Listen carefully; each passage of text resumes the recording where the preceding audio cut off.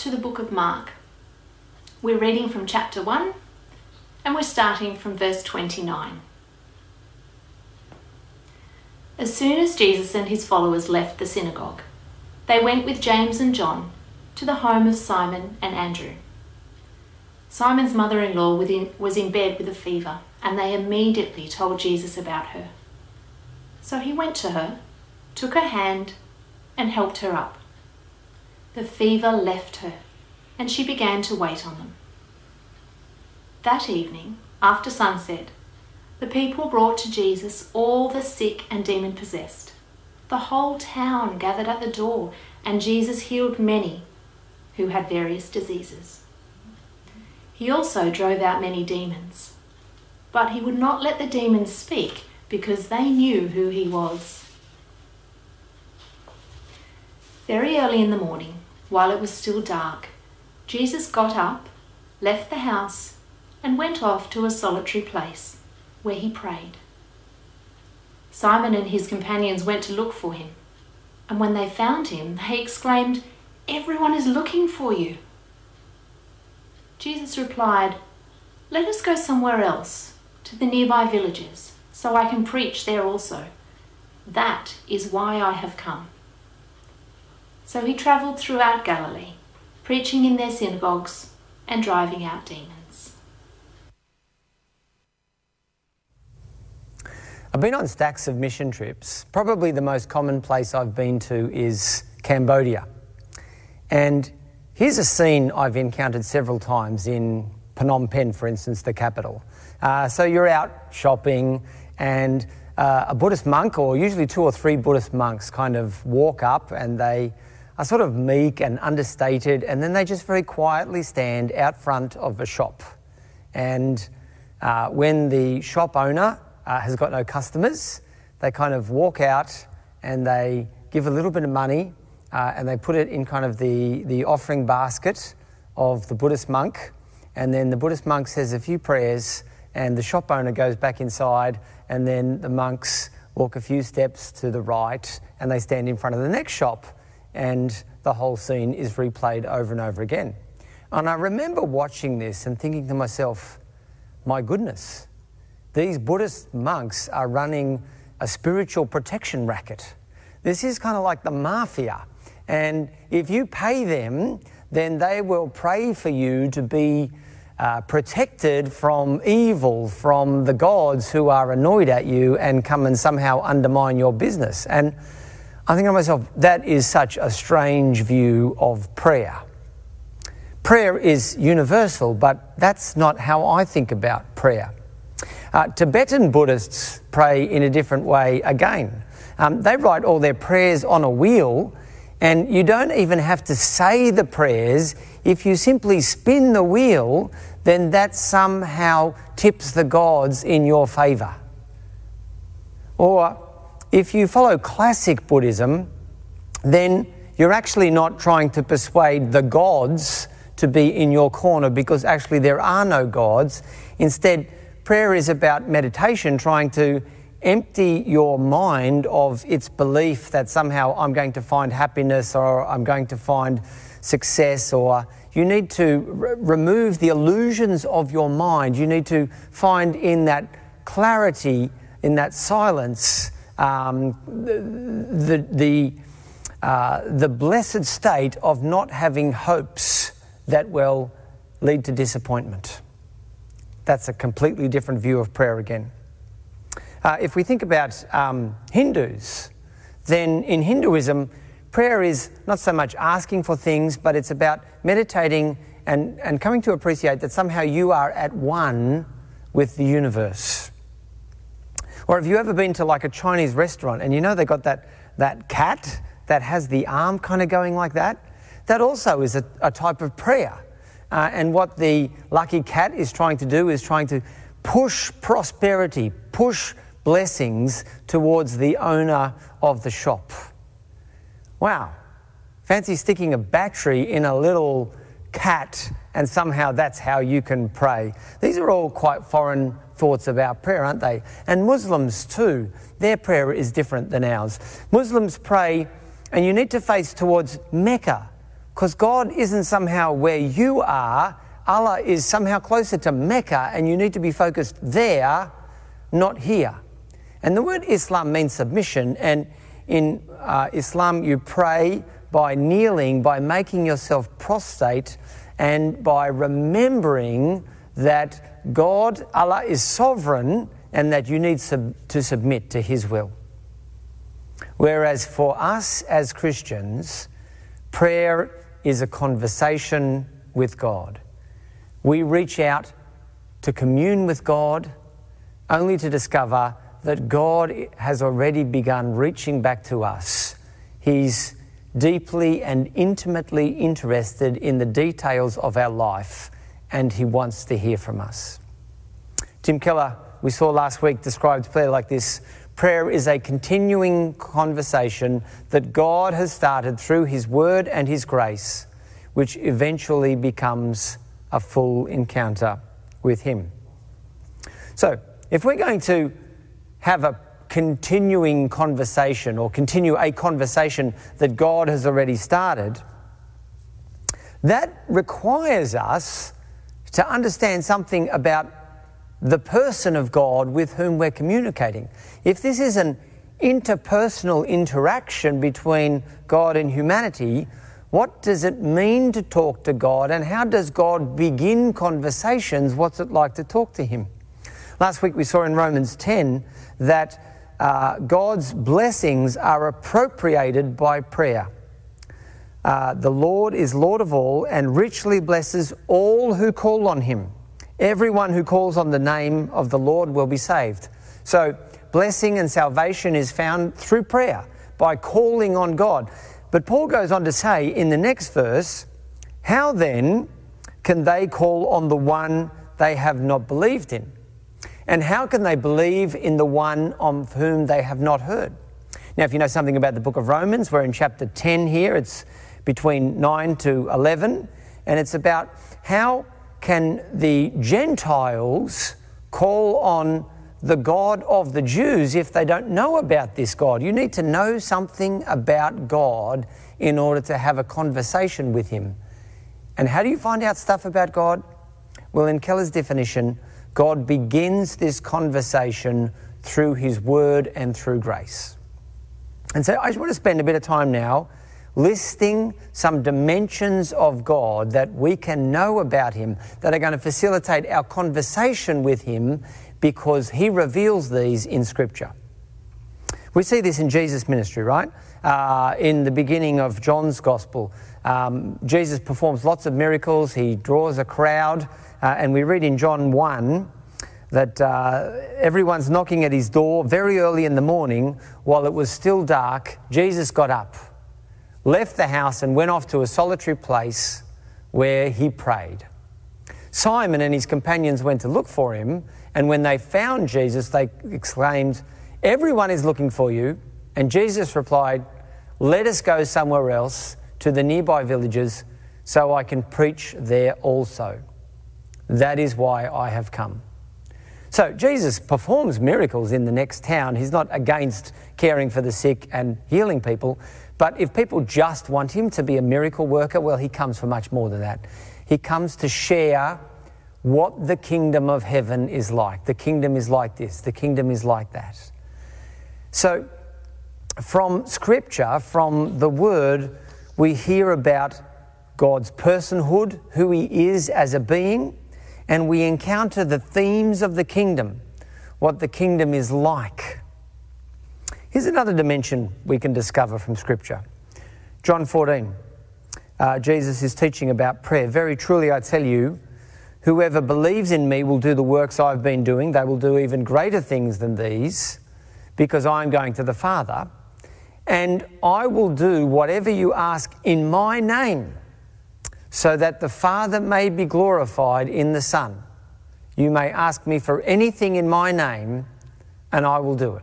Now, in future weeks, I'll tackle the question of why sometimes that doesn't appear to be true, that not everything we ask for we seem to get. But the part I want you to notice today is that we're meant to pray in Jesus' name.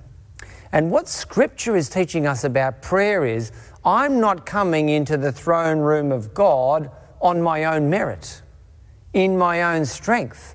No, I can approach the throne room with confidence. Why? Because I come in Jesus' name, because of what Christ has done. It's Jesus who tore the curtain from top to bottom so that I can come into the presence of God, into the Holy of Holies. Keller puts it like this: to pray in Jesus' name is essentially to reground our relationship with God in the saving work of Jesus over and over again. Prayer is a reminder that I come to God, that I'm acceptable, that it's possible. Why? Because of Jesus. It also means to recognize your status as a child of God, regardless of your inner state. We get to call God Father because Jesus, who was our brother, a member of our human race, died and rose again. And therefore, prayer, so Scripture enlightens us, is a reminder that we are sons and daughters, and we can bring our prayer requests to our Father who knows how to give good things to his children. Isn't that a beautiful thought? You understand your identity when you pray, that you are special, you are precious to God because you are his child, and you are that because of the saving work of Jesus, our older brother. So we understand our identity through prayer. Here's another thing we can understand from Scripture about prayer. And this is, as I mentioned last week, probably my favourite prayer in Scripture, and it's Jesus in the garden. Father, if you are willing, take this cup from me. Have you prayed that prayer? God, I'm not looking for suffering. Can you remove my health impediment or my financial challenges or that annoying, frustrating person at work? But Jesus goes on and he prays, yet not my will, but yours be done. Prayer is about acknowledging that ultimately God is sovereign, that his ways are higher, and it's an exercise in entrusting yourself to God. Or as Matt called it in the children's talk last week, yield. It's about yielding to God. So prayer is about learning how we pray when we suffer. We discover that truth from Scripture. Think about the Psalms. Many of them are sung prayers, right? And the most common type of prayer is a psalm of lament. I'm not very good at lamenting, and I think I get that from our culture. We can't just sit in a space and kind of say, isn't it sad that things are broken? We want to blame or we want to fix, but the Psalms help us learn how to pray when the world is not as it should be. Another thing Scripture teaches us about prayer is how to find joy beyond our circumstances. So in Psalm 42 we read this: "Why, my soul, are you downcast? Why so disturbed within me?" That's our life often, isn't it? It's easy to feel downcast and to focus on the things that disturb us. But David goes on, "Put your hope in God, for I will yet praise him." When you focus in God, when you put your hope in God, then the praises come despite what your circumstances might be. And that fits with the conversation, doesn't it? You might be thinking to yourself, man, my life is so heavy at the moment. I've got all these burdens. I can't do this, and work is a challenge, and there's all these restrictions, and we haven't got the same levels of income, and there's financial pressures, and the kids at home wear me out, and there's no joy in my life at the moment. And I want to say to you, well, prayer's a conversation. And what Scripture is saying to you is that God has enough joy for the both of you, and if you would just listen and engage with him, then you will hear some things about you and about his world and about his relationship with you that are going to bring you joy, regardless of how you happen to feel just at the moment. God's a provider. God's one who acts justly. God's one who loves and who knows how to give good things. And there's a sense of confidence that the psalmists or the disciples have when they pray and when they trust in Jesus. And we can know that type of joy because we see it grounded for us in Scripture. Prayer helps us find joy beyond our circumstances. And one more thought, and that's from 2 Thessalonians, where we read these words. With this in mind, we constantly pray for you, that our God may make you worthy of his calling. It's a prayer. Paul's often praying for his congregations. He's praying here for the church at Thessalonica. And that by his power, he may bring to fruition your every desire for goodness and every deed prompted by faith. There's some deep stuff there, but let's just try grab a couple of things quickly. God, through prayer, is going to equip you and make you worthy of his calling. Through prayer, you discover that God has a calling on your life. That God doesn't exist to help you become the best version of you that you decide you want to be. No, God has a calling on your life. God has a purpose and a shape for your life. And through prayer, a power can be released in you that brings to fruition desires for goodness. I don't know about you, I find desires quite natural, but they aren't always desires for goodness. They're desires for all sorts of other things. But prayer can unlock and release desires for goodness. And good deeds prompted by faith. Again, I find all sorts of deeds kind of natural, but they aren't always good deeds and they aren't always coming from a space of faith. But prayer brings us, it fuels good things and good actions prompted by faith. So, there are more examples. I've just given you a few, but I hope what you're getting a picture of is that in Scripture, we find both evidence, we find material, we find data about what God is like, and we also find precedents in the narratives. We find individuals with whom we can align, whether it's, say, Joseph in the pit or Israel in the wilderness, and what was it like for them to pray out to God, and how did God answer them, and how does that give us some clues about how we're to have a conversation in God when we're in the wilderness, or we're in despair, or in the valley of the shadow of death, or when we're on the mountaintops and when we're praising God. How do you pray at those times? Scripture enlightens all of that. And I want to say, that's precious, that's beautiful, but the New Testament takes prayer to another level. So far what we have is perhaps an Old Testament sense of prayer, where you learn things about God from Scripture. And then when we get to the New Testament, we get verses like this one in Hebrews 1. In the past, God spoke to our ancestors through the prophets at many times and in various ways. But in these last days, he has spoken to us by his Son, through whom he appointed heir of all things, and through whom also he made the universe. So here's the concept, right? God spoke in the Old Testament through the prophets. It was a second-hand kind of way. Perhaps an illustration at the moment might be, it's kind of like in a Zoom conversation. And it was through a medium. But now, God speaks to us through his Son.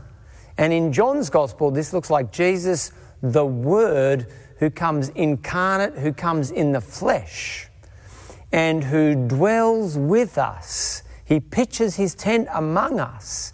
And then in John 15, he invites us to abide in him and he in us. And so we see that Jesus becomes the Word in the flesh. And we're having a face-to-face encounter with the Word that is more than just what we received in the Old Testament via the prophets. Have you been kind of getting Zoom fatigue? I know I do. I sit in lots of Zoom meetings. And I remember I'd had a whole lot of isolation and Zoom meetings, and then there was a week or so ago, where I actually got to come somewhere and there were like 10 or so people there. And it was just beautiful to see people and talk to people. It was so refreshing. And I just felt this joy kind of swelling up in my heart by just being around people in the flesh. And I want to say to you that New Testament prayer goes to that next level.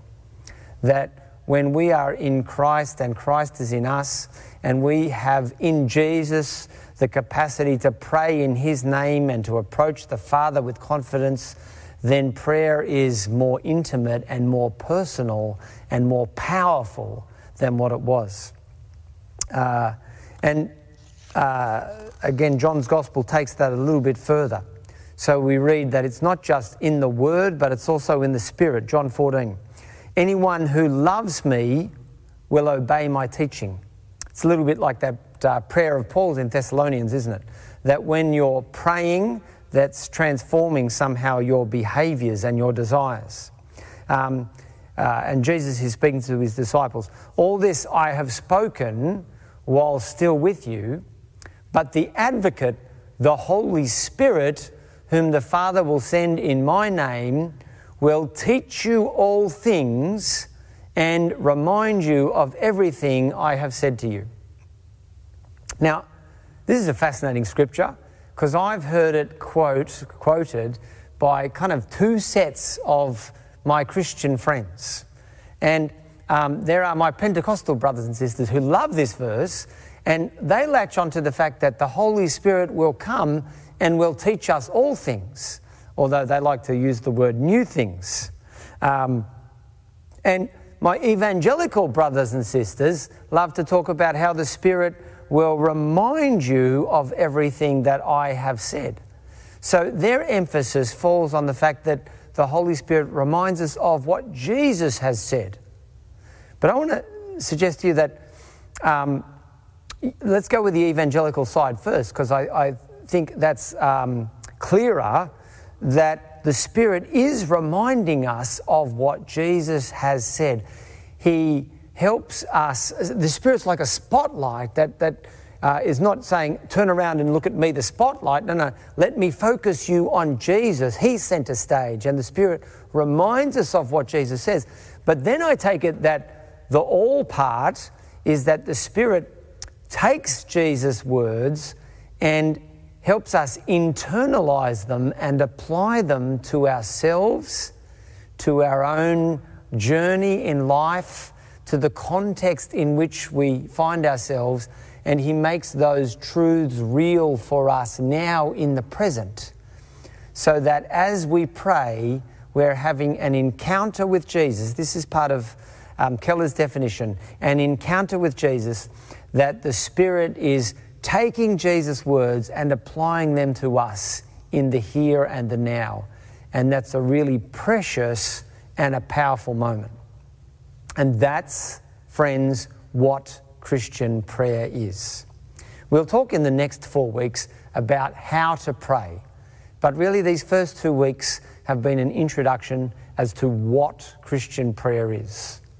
It's more than a focusing of the mind. It's more than spinning a wheel in order to tip the gods in your favour. It's more than submission. It's about a personal conversation. But because it's a conversation with another person, with a being, an ultimate and a supreme being, the character and the nature of God sets the parameters and the tone to the conversation and profoundly shapes where the conversation goes. That's Christian prayer. And as I've tried to give you a full picture, I'm conscious that I think a lot of modern Western Christians don't have that rich a prayer life. It doesn't engage with the breadth and the richness of who God is as He's been revealed in Scripture. That the Bible is probably not open so much when they're praying, but it's sitting there on the shelf or it's sitting there in the device, and it's treated like a reference book. And if you happen to need an answer to something, you can look it up, but otherwise you just kind of go with your own intuition. And prayer becomes a little bit more like, well, I'm not having a conversation with God, but I'm bringing request forms to God like you might put in at work. can I have some more stationery, please? And here's my request form. And I think a lot of modern Western Christians pray something like that. We have our impressions of where we think life ought to be going, and we ask God to come and to bless that. And what we're discovering is that prayer is so much more. It's a dialogue with God, and therefore we learn something about what God is like and about the possibilities and the breadth and the dimensions of prayer.